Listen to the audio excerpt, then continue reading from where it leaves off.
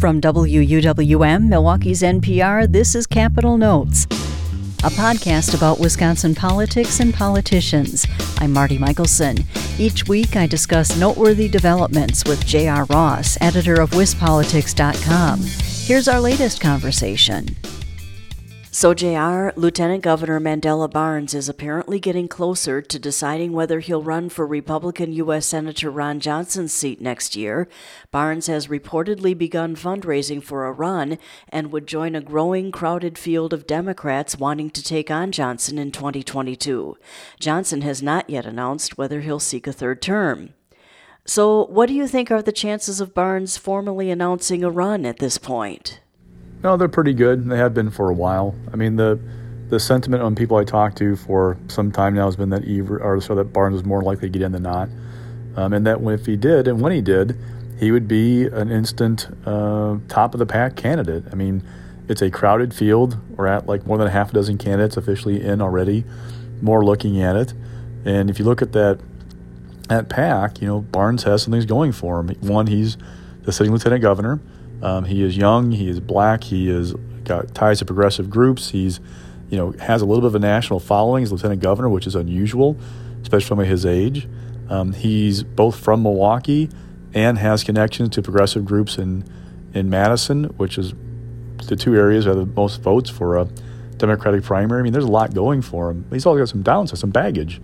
He's got issues about not paying taxes on time, about unpaid parking tickets. I mean, things like that Republicans would be all too happy to hang around his neck in a race.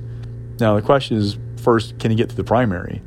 And, you're looking at Alex Lasry, former Milwaukee Bucks executive, Sarah Godlewski, the state treasurer, Tom Nelson, Outagamie County executive. There are a number, Chris Larson, the state senator. I mean, there are a number of candidates who've got, things going for them in this race. And what's interesting is the Milwaukee lane, the number of candidates who are coming out of Milwaukee is getting quite crowded, and that is starting to make people wonder, well, how do you see that Milwaukee vote being divided up? Because if and when he gets in, Barnes has Milwaukee connections, Lasry has Milwaukee connections, Stephen Olacara, who's looking at a bit, has Milwaukee connections, Chris Larson has. That's a lot of people trying to vie for voter-rich Milwaukee. How close do you think Mandela Barnes is to making an announcement? Probably sooner rather than later. I mean, the vibe that I'd gotten for a while was that he was going to wait till the budget was over to make a final decision. The budget's been signed. Summer is wide open, so the feeling is it could be any day now that he would get into the race.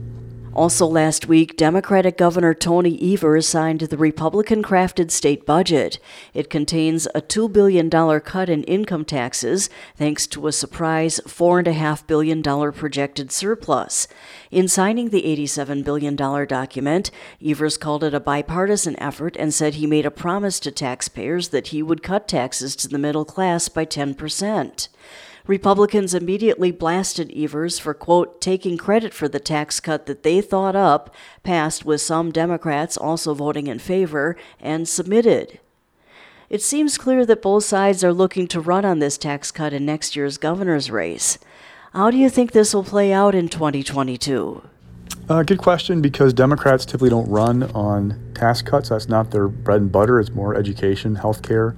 And what's interesting is, along with signing that tax cut, he's also, the result of his vetoes, as you're talking, there's going to be $1.5 billion or so left in the general fund, the state's main checking account, that could be used for other things. Now, Republicans are unlikely to go out and go on a spending spree, but you can bet Governor Evers will be out there campaigning and pushing Republicans to put more money in education, the priorities he's listed. So there's an opportunity there for him to message us as him delivering his promise on tax cuts and also calling for more. He's going to argue that Republicans stood in the way of expanding health care, legalizing marijuana, these popular programs that are proposals he's put in his budget.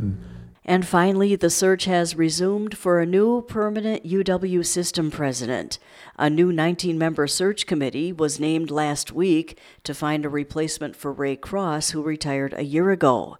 Former Governor Tommy Thompson is currently serving as interim president. The lone finalist for the permanent job withdrew his name from last year's process, which critics said was not inclusive and flawed from the start. So what will this new search look like, and what type of candidate do you think it will yield?